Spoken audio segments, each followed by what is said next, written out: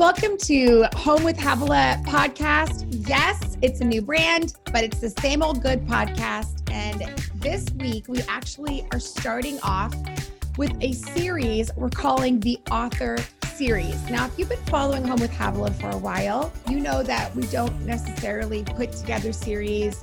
They're kind of one-offs and things that I want you to hear, or maybe it's a message or a thought or something like that. But this whole season, we feel like we want to go deeper into educating you and teaching you how we're doing what we're doing so that you guys can just be exactly who you're called to be and have the confidence to do that. And so sometimes for me, it was the knowing that built confidence.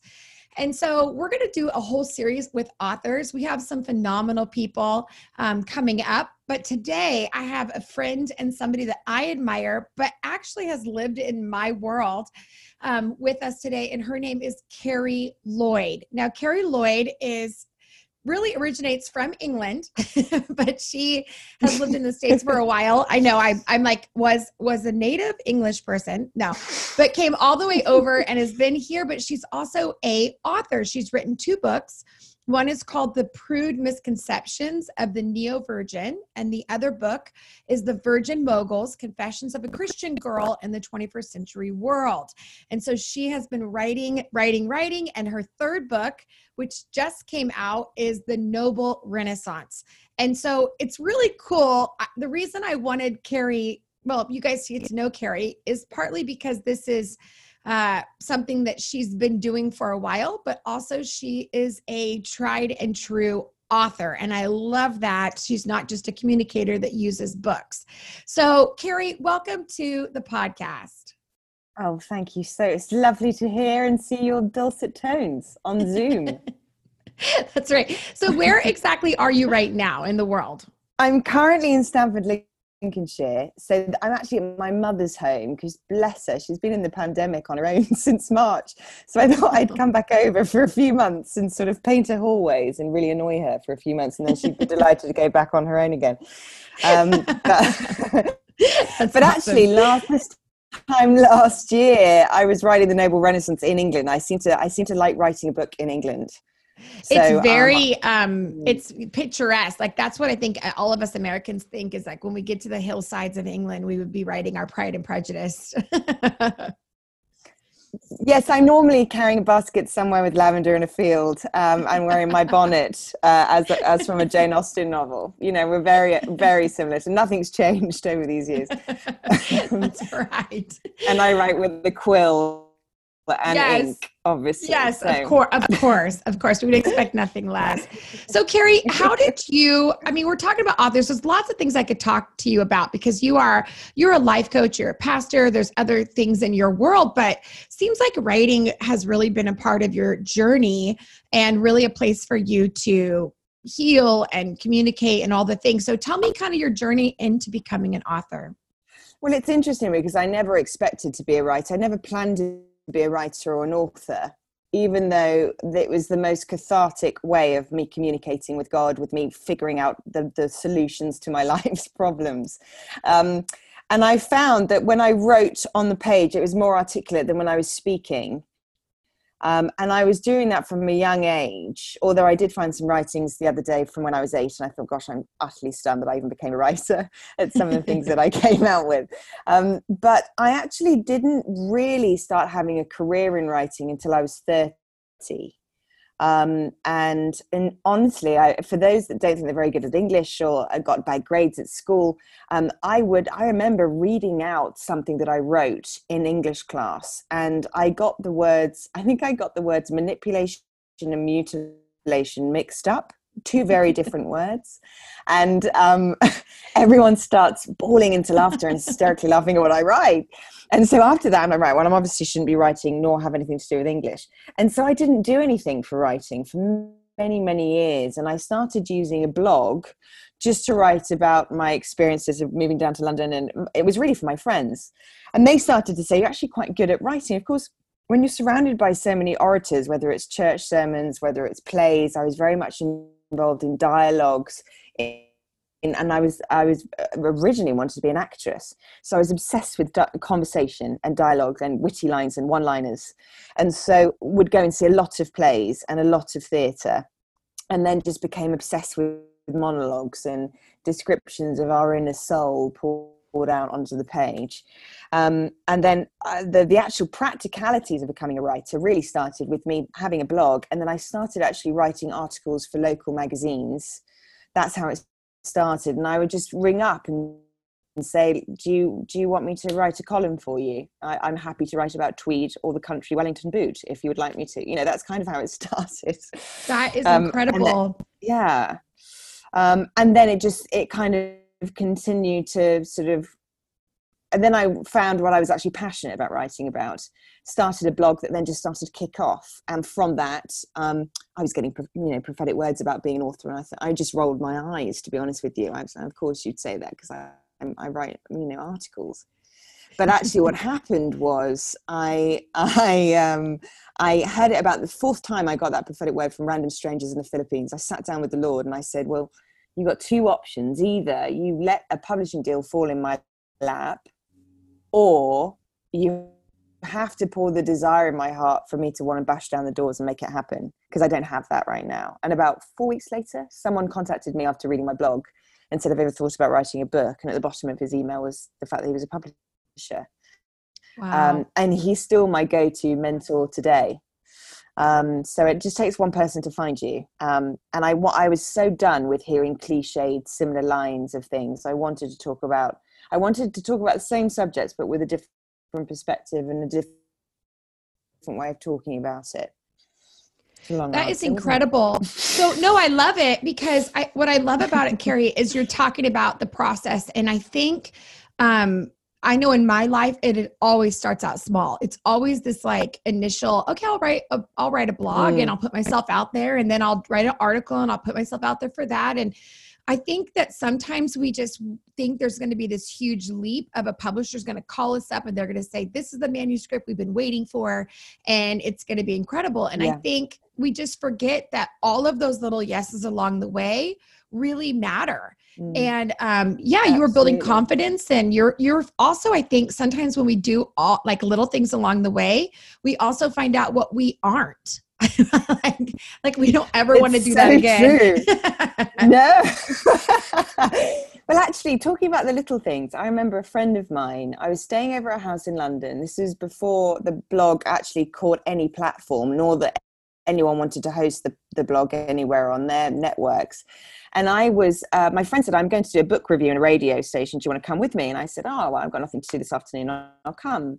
So I sat with her and I went to the toilet. And in the toilet was a woman. She was folded up like a lawn chair in the sink, because she was trying to get the best light for her makeup. And so she looked quite uncomfortable. And she looked like, I felt like I'd invaded her space, even though it was a public restroom in this radio network. And so I started laughing and said, sorry if I interrupted you at your time. And she went, no, I'm just trying to get the best light.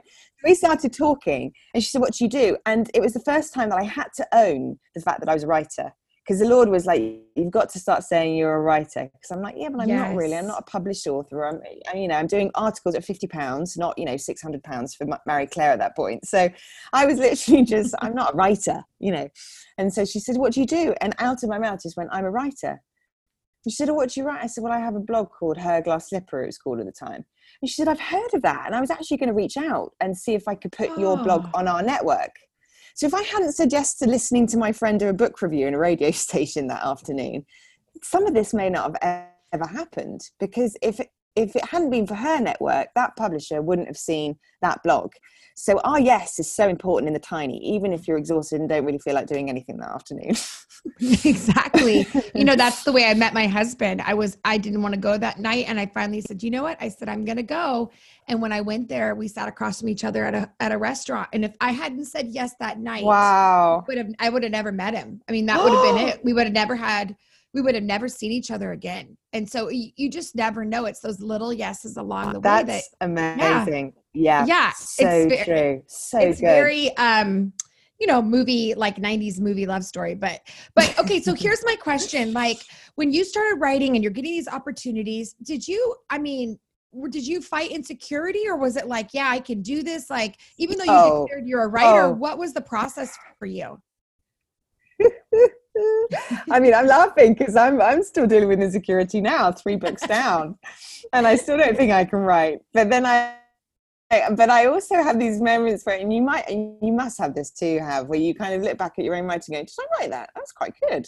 Oh, I quite like that. Because you realize you've been doing it in communion with the Lord. And so, of course, so much, he really does help us write. If I try and write on my own, it's a disaster. But if I write with him, it's a whole different game. And so I think much of the time, I was speaking to another author not too long ago, and we were having this conversation about writing. And he said, much of writing is actually thinking. The actual craft of writing is really just a sort of discipline that you have to find the hard graft, not just when you feel like it, but the hard graft of writing. But he said much of it is the thinking element of writing. And I think the more I surrender to the feelings and the thinking that I'm having, the more creative my brain gets in regards to writing. And I've noticed the more insecure I am, the more I should just give up trying to write at all. So I actually have to put the ego to one side and go, the ego doesn't get to play today. We're just going to write. And if I start thinking about who I'm writing to and why I'm writing to them, then insecurity doesn't get much time to play. It's a bit like we've got a class to teach and the kids are waiting for you to get up and speak. So you just got to get on with it. No matter how uncomfortable you are with public speaking, you just got to get on with it. Wow. So I'm a little bit brutal like that, if that makes sense, because we could fester on that for hours. That is brilliant, Carrie. Like, yeah. I hope that our listeners just grab that, because what you're saying is, and we all do it as communicators, you know what? Suck it up, put your big girl panties on and do it. You know how to do it. Stop, overthinking it, over processing it, just do it. And I don't know if we often think of writing like that, but what you're saying is there is a discipline in writing. Well, yeah, it's a building of the muscle. There are certain muscles in our brain that if we actually give into that fear and give into the insecurities, then we're just building more of a point of why we shouldn't be writing. If I keep on resisting that choice to give in and surrender to, that's just a feeling, but it doesn't necessarily mean that it's the right one, then I can actually start to take a little baby step, even if it's 350 words for that day. If you write 350 words every single day for a year, you've actually written the contents of a book. So you can actually start with small baby steps. You don't have to sit down and do long drawn out chapters. And I think the importance of just getting things down, even if it's bookmarks, writing things on notes, post-it notes. I know Bill Johnson, that's how he writes, because I always think, how on earth can you write out 250 books a year? It's not that many, but that's what it feels like sometimes. And he just writes like things on a bit of a bookmark or little bits of paper in his Bible, and he'll slowly just create this thought that becomes a book. And so if we're just thinking more about the message than actually ourselves on the page, we actually become much more humble as writers. And I think for as much as we might think we're insecure, I think it's also a pride thing we've got to navigate and battle and go. I remember going through a real journey of not wanting to write anymore. And I realized it was my ego that was getting in the way. And that was my insecurity. I think sometimes we think ego is just arrogant, but it actually can be insecurity too. And so trying to remove myself from that entire battle and just go, I actually would like to be obedient in writing. If this opportunity has come my way, if I've given a thought that hasn't been, if it's an original thought, which is what writers are always destined to try and find, is an original thought with the Lord, then you're onto something and you have to obey it. So it's very humbling to write, and it's utterly terrifying. And I remember the first time I handed over my manuscript for the first book that I ever wrote, I cried for an entire day because I was so terrified about both it going out into the big wide world, and there was nothing I could do now, and it was now open for criticism and scrupulation, and also terrified that the publishers were going to go, this is terrible. and actually the first book, they did actually say that. So they said, you've got to rewrite half this book. And I wanted to give up there and then. And of course that doesn't really help the insecurity part of my brain. But I thought I could either give in and go, yeah, you see, I'm not a good writer, or I can sit down and think again about what we're actually trying to communicate to the people. and why would I want to pick up this book, and why would I want to engage in it? Wow. So going back, if you were to go back to the beginning, what would you have done differently now that you know what you know? Oh, I'd been so much kinder to myself. I was so cruel, and I was constantly comparing myself to other writers. You know, I've got quite a few friends in my world that are all authors, or they're writing for the Times, you know, the Sunday Times, or they have columns in huge tabloid papers, or they're, you know, the best-selling teen fiction novelists. And it's very easy to compare, but you also have to go, but that's not my voice. This is my voice, and this is different. And if the numbers don't match that of a Sunday Times bestseller or a New York Times bestseller in the US equivalent, that doesn't mean to say that it wasn't necessary to write it. And so the comparisons, you know, I'm a 3 on the Enneagram, so it's a constant state of must achieve. Mm-hmm. And I think the more I went, what about the fact that every time you sit down to write on the page, you're learning more of what the Lord wired in you, and it's a self-discovery more than anything else. I mean, even writing about nobility in this last book, that transformed me. So even if, let's say the book doesn't do well, let's say it doesn't, you know, end up as a best times, Sunday Times bestseller, what if I just actually learnt the art of character, which was the whole thing I was studying for that year? I think that's a pretty good thing for anyone that might come into my life that might marry me, to children that I might raise, you know. So right. They're actually the part of the journey for me was actually, if I turn writing into worship, this becomes a lot easier. Gosh, I love that, Carrie. I love that so much. I remember one time talking to my dad, and I said, I'm really having a hard time preaching because I feel like I feel guilty. Like I'm not living all of this, and I can't, you know, authentically say I'm doing all this. And he said, you know, Havilah, I really believe that maybe it's those of us that need to hear it the most are the ones that communicate it. And and once I got over that hurdle, it allowed me to write things that I was still in process with. But to be honest with you, writing is still a very big insecurity for me. And I want to be confident, but it's very difficult. And I feel like when I do sit down, I can get really hard on myself and anxious. It's very grueling. It's, you know, you think you're smart until you try to write it down. And then you're like, does this sound like a third grader? Like, I don't know if this is very smart. It's so true. I've read better things in a Beatrix Potter book than I have in what I've written here. I mean, it's quite, I think Peter Pan has more to say than I do. So I think for me, it's very true. And the internal dialogue is one of the biggest battles to overcome. And also to recognize that I'm never going to be writing my best work. I'm constantly working towards my best work, which I might do when I'm 75. But at the moment, you know, I think what was really interesting was that I always battled away from it because I always thought it had to be a distinct voice, you know. One thing that actually really helped me on that one, in the sense of the comparison thing or looking at other people as great writers, for me, I don't write as well when I'm not living life. That sounds like a really stupid thing to say. But no. If I'm not living life, I don't really have great material to write about. And the more I experience life on a day-to-day basis, the more I sit in a cafe and listen to observational conversations. I just listen to everyone else talking for the day.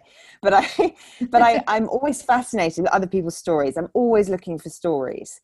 And the more stories I have, the more of a wealth of a sort of a back catalogue I have to pluck out and put down on a page when it comes to a theme of something. So I've started to, and I'm trying to do this more and more now, is actually have, and you know, my favorite writers like Joan Didion and incredible writers of their time would have a little black book on them all the time, and they would write down observations, what they saw that day, even just the descriptions of things, or certain, you know, headlines that they would see in a newspaper that really caught them. Just things like that to get used to the sounds of different vocabulary, different articulation. I read a lot of authors that I don't even agree with because I read them to challenge my own thinking. So, for example, if I read a comedian who is a guy called David Sedaris. Now, he's a homosexual author. He's very open about it. But I really like to sort of read. He's very, very humorous and very, very funny. And I like to read him because he makes me challenge my thoughts and opinions on the same subjects with a different scope and a different perspective. And I can read him lovingly, not with a judgment, but just how would I answer that myself? Just challenge me. So I think those things sometimes, if we live in a very secure, very isolated, very cotton wool lifestyle, we won't have much colour to put on the page because we haven't experienced much diversity. And so we can't come in from different angles. It's why when people go traveling for a year, they become much better writers all of a sudden because they've seen and absorbed so much, and they're using the right-hand side of the brain. So I often do things differently on a creative side. If we're talking about creativity, if you're not using the right hand side of the brain, which normally looks like taking a different route to work, listening to a different radio station, listening to different speakers on the gospel, not just the same old go-to speaker, then that helps me just kind of broaden my scope of information and knowledge. I totally agree with that. I even when as a communicator, I listen to all different types of communicators and just the art of communication rather than the content, the art of it. Like, oh, that's interesting how they phrase that or put that together or, led me on that journey. I would never have done that. And it's a season of discovery. I know oftentimes when I'm writing, I do the exact same thing. Like you said, I'll go throughout the world. If I sit down and try to force myself to get content, I oftentimes don't have anything. But if I just kind of, like you said, emerge into the world and wander around, I'll pick up a little concept or a story or whatever that day. And sometimes for me, it's like day by day, I'm getting the content. It's like, oh, I need to write that down. That was clear to me. And then the next day, and the next thing. And then when I'll go back, I won't even remember those moments fully, but they were just kind of like the bread that got me there. But I really love that. So Carrie, here's a question I want to ask you because, we're going to interview other authors that are kind of, long-term, more of a face or a voice, and then they use writing for that purpose. But like, what would you say to a new author, somebody who's like never been published, has a dream of maybe being published, but they're kind of sitting down to write? What would be your words to them? And then how do they actually move from wanting to write to actually being taken like seriously? Yeah, very good question. And I think that's the tension, isn't it? When if you're going to have the likes of the brilliant Lisa TerKeurst on. Well, she started from somewhere, like even though she's a big name now, she started from somewhere. And one of the things that because I've shared the same publisher as her. And I remember when we were talking about my book for the Noble Renaissance, they said, you need to look at Lisa in regards to how she writes with vulnerability, because that was her gifting. Her ability to write with vulnerability that actually empowered the reader, not made them feel pity for Lisa or indeed make them feel uncomfortable. Somehow she took ownership in her vulnerability and made it a permission for the rest of us to start being much more vulnerable and honest about our journey, and therefore getting much closer to God. And so she asked the tough questions because she's already conquered the understanding of that herself in private. And so I really think if we're not, the finest writers to me are the most honest with themselves. And that can be uncomfortable for the reader, but it actually has to be something we have to break through. So for no-namers, because that's what I am, a no-namer, that's someone without a platform or without a huge following. We have to come in with a unique angle. We have to come in with original thought. And so I normally ask, anytime someone goes, I'd really like to write a book one day, and I'm like, what's on? Well, if they don't know what the answer is, then for me, the challenge for me would be, are you just wanting to be an author because that sounds nice? Or do you have something that you feel has got a unique angle that no one else can speak it the way that you are? In which case, write the book and write it now. And don't wait for the victory. Don't wait because I was so scared about writing my first book, because I said, but I was writing about dating and Christian dating in the 21st century. And I remember sitting to my pastor at the time and I said, well, I'm the worst person to write this book. I'm not married and I'm nowhere close. And he said, oh, so you're waiting for the happy ending, are you, before you write the book? And I said, yes. And he said, But has it ever worked for you when you've listened to people from the front share their story that they've got all the happy ending? Or was it more powerful for you when they were being vulnerable before they knew where the victory was at, but they're telling you how the Lord romanced them in the middle of the despair? And I went, yeah, that one. I probably can do that one. I can talk about how the Lord romances me in the despair. And so that doesn't mean to say that everyone should now start being vulnerable writers and everyone starts just publishing their own journal at night. You know, that's also not the angle, because I think that's the cost. We have to keep something for ourselves as authors. We have to keep still a private conversation still with us and the Lord. And so there are plenty of things not to be published. You have to feel the permission, and you have to feel there are lots of things I would do differently with the first and second book. I feel like the third book is my first adult book. The first two were the immature teenage Carrie, even though I was in my 30s when I wrote them. And some of that was to do with honor. Some of that was to do with, I think my pride was a little bit excited about becoming an author. So I was just saying all sorts of things that weren't necessarily accurate. And then at the same time, I think I was too giddy. And so I wasn't being honest enough with myself. And I think so. Don't look at the publishing the book as the main aim. The main aim is to get the message across from you to whoever you're putting this forward to. And so just to get it from a namer perspective, yes, have the blog, start really crafting with words, go. The great writers are great readers, so read as much as you can, and different contexts, different genres of books, and then find what your favorite genre is. Once you've got that on page, have you got authority in the sense of what you're actually owning? Because I would say the things that I don't have authority in are weaker on the page than the things that I feel very, very convicted by. Yeah. And so, totally like you were saying, Havilah, with your speaking, it's good to push. It's good to try out, and just give yourself grace to try out different things, and you'll know where you're stronger in. So excel in the strengths, but also ensure you're still widening the scope of the weak parts of your writing so that you can still practice the art of kindness towards yourself. And then don't try and be like anyone else. Yeah. Because there's already that person out there. Boy, Carrie, that is so rich. I hope that our listeners just grabbed a hold of everything you're saying, because I'm over here yesing and amening, because I would totally agree with you on that. I mean, in every way. I think that's brilliant. And I think, I think, and I would agree with you, I've written, I don't know, 8 books, a lot of Bible studies, but I'm in the journey of wanting to write my book, the book. Like I think we try certain books, but like I want to write the book. And the part that you said is like the ego and the insecurity. I think the balance that Lisa's had is that she writes in a way that doesn't detail things to where you feel disconnected because it's her story. Totally. You somehow can see yourself in the story, and it's an art. It's beautiful. But I definitely, how you kind of feel like I want to challenge myself, and I'm in that journey too right now of like I want to challenge myself.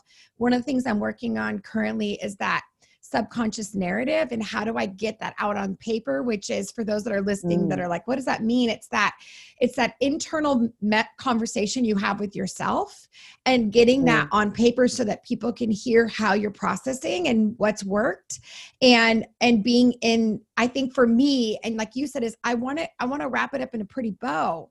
And so that's my issue, I think, with writing, is where can I keep that unending ending? Where is that? And I don't know if I have that fully, but that's stuff that I'm working on as well as a writer. I mean, it's very interesting if you look at I actually went through a sort of art of practicing. I did a writing retreat with a bunch of people that wanted to write or wanted to publish at some point. And I sat down with them and I got them to write an exercise out. And I read some of their papers and practiced the art of just encouragement, because them just reading it out loud was so uncomfortable for most of them, because the writers are naturally isolated. The irony about writing is that we are trying to communicate to the masses, but we spend so much of our time on our own writing. So just to get them to speak it out loud. You'll actually hear the rhythm of how you write, and you'll hear the tone. I actually read out everything that I write because of the rhythm, and I can catch the rhythm off when it's off tone. I call Tinashe LeRae, who's a spoken word poet in our environment, I call her the rhythm writer, because all of her spoken word and how she preaches, how she writes, is all rhythm. There is a rhythm to your writing, how there's a rhythm to mine. It's different. You can hear it in Paul when you're reading the gospel. You can see where something's out and it wasn't added in by him, because the stanza and the rhythm of how he writes is very evident. Wow. So if you study rhythms just on the stanza of the gospel, you can actually tell the authors and writers, and you differentiate the two of them. It's quite fascinating, the many of them. Where am I going with this? Because the unconscious narrative is very real. And that's the beauty of us being honest with ourselves, and why we have to be kind. Because if we're kind to ourselves, the more honest version of us will come out. Like the woman at the well with Jesus. He's looking to see if she's going to be honest. She finally is being honest. And so now she gets to grow. Now she gets to understand all this incredible revelation that Jesus is telling her about living water. And for me, it's the same. I'm always the woman at the well when I'm in front of the page, being honest. Wow. I don't have a husband. That's right. You had 5 husbands. The one you're with right now isn't your husband. But let me tell you something else. And that's normally how I position myself, so that I can get away from, when I'm receiving pieces of writing from other people, I'll read it, but if nothing's leaping out to me, it's because they're writing what they think I want to hear or what I will approve of. I want them to write without caring about what I think of their thoughts and opinions. And that's and that's tough in a religious environment. In our church environment, that's really tough, because we do have a right or a wrong. We have a right theology, we have a wrong theology. We have the right doctrine, we have the wrong doctrine. This is why I think fiction writers often stay in fiction. But when you're talking about your own story, that doesn't have a right or wrong answer. It's just what it is. And so I think starting from writing your own story actually is probably one of the most powerful ones. And the older you'll get, the more honest you'll get, because you've understood yourself more and more. I don't know. Totally agree. It totally makes sense. I sometimes have this thing in me that's like, if I was to write a memoir, this is what I would put in it. And yes. You have this kind of, I would really say it this way. But, I'm not courageous enough to write that down yet.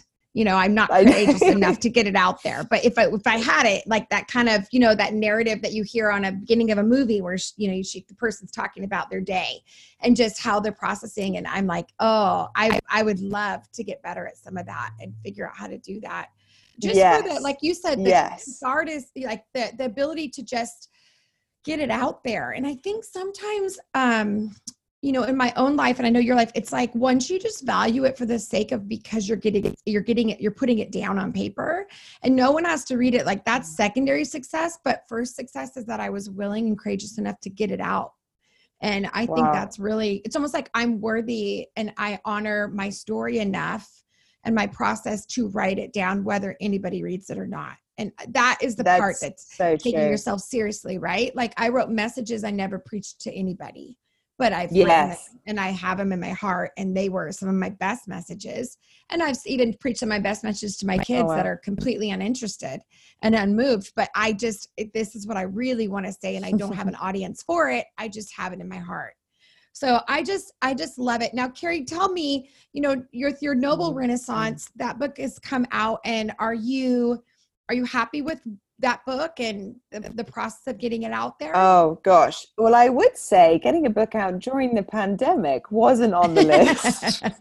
I know. And we had to change. I mean, I still haven't had a book signing for it, because events can't be allowed at the moment. We were hoping to get something with Barnes and Noble, but there's still, the corporate world is still not allowed to let that happen.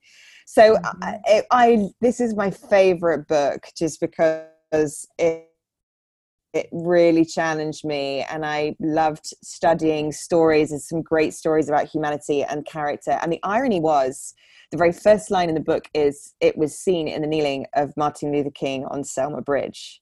The day the book came out was Blackout Tuesday, 2nd of June. Oh. And so the prophetic timing of it feels insane, but also because I'm talking about how we respond to injustice. I talk about how we persevere in difficult times. I talk about there's 7 different virtues to basically what builds a noble character. And so I went on this journey for a year and a half, and I've been obsessed with nobility for probably about 3 or 4 years. And that's the thing that I think in the obsession I became transformed. I'm very much a student. I wouldn't call me noble, but I'm the student of nobility, and I'm obsessed with it. And I love the subject because it's always left me with such inspiring people across the world, whether it's a mother of 4 like you, or whether it's a missionary like Gladys Aylward, who is, getting 100 Chinese orphans across a border in war-torn zones. It's just an extraordinary subject, and I felt like I scratched the surface. But I'm more sad that we haven't been able to get this out in the way that we would have been able to. Yeah, it's been disappointing. But maybe it'll come. I mean, the beauty of books. Has it been tough for you as well? I think it's tough for everybody. I think people had so much that they were preparing. Books don't get launched the next day. Just like trips don't get planned the day before, like people had so much life's work. And I mean, I think about it just simply like, I had a friend who had a baby in the middle of the pandemic. The grandparents couldn't come. She couldn't have anybody in the room when she was giving birth. I mean, she had this moment. And I think when you write a book, it's like giving birth to a baby. And so you kind of had a baby in the middle of a pandemic. That's so true. That's exactly what I felt like. The day that the book was launched, I was so excited, and I was ready to have a little sort of celebration in the evening. And then about 3 days before, it was all announced that we were going to do Blackout Tuesdays. So on Instagram, everything is this black tile. And I was like, yep, that's what we should be doing. I kind of feel like I gave birth to and no one came to the hospital to see the child. And then I felt like I was being an egomaniac because I wanted to honor what we were doing across the world. But it was just this thing of oh gosh. And now I can't really talk about the book because now it's like I'm plugging on the back of, this sort of racial injustice that we're facing in America. So I sort of sat in the corner and wanted to be asked when was good to come out. And so we sort of waited for a couple of weeks and then started talking about it. But it was just, one of those things of I guess it's just a seed that will plant its way. I mean, I found a book from 1908 the other day that I thought this might be quite useful. So you don't know, that it will get into the right hands to the right people who are looking for that subject. And I totally that's agree. really all that matters. Yeah. And I love it. Even you guys as listeners, now you know about it. It's the Noble Renaissance. And you can find it on, I would assume, Amazon, but anywhere that books are sold, you can get that. And obviously, Carrie Lloyd is the author of that book, The Noble Renaissance, as well as her other 2 books are really incredible as well. Carrie, thank you so much for being on this podcast. I know everyone can find you out there, and we'll make sure and link all this in the show notes, but I just appreciate your time and just your heart. I can tell the sacrifice and the courage that it's taken to write on your own, and I really, really appreciate that. Oh, it's been such an honor, and this is my favorite subject, so I love talking about writing. Thank you for having me on the show. I'm so excited to listen to the others. I can't believe the lineup you've got. This is going to be awesome. It's going to be awesome, and you are definitely a part of that as well. So, Carrie, have a great day. Thanks so much for being on the podcast, and we'll do this again for sure. Thanks, lovely. Thanks so much for tuning in to the Home with Havilah podcast. We love Carrie Lloyd. Thanks so much for tuning in for this episode 2 of the author series. Next week, we have our special guest, Lisa TerKeurst. She's a New York Times bestseller multiple times, and she's incredible. You are not going to want to miss that episode, so make sure to set a reminder. Make sure you're subscribed to the podcast so you get a notification as soon as that episode goes live. And stay tuned for the next couple of weeks. We've got some exciting things coming, more author interviews. We're talking all about writing a book and how you can also grow in your writing. And so anyways, we love this podcast community, and again, are so grateful that you give us a bit of your time each week. So if you love this podcast, again, we always appreciate any sharing, any ratings and reviews. You can leave those on the Apple Podcast platform. Those always help the podcast reach more people and get in front of more ears out there. So anyways, again, thanks for tuning in, and we will see you next week.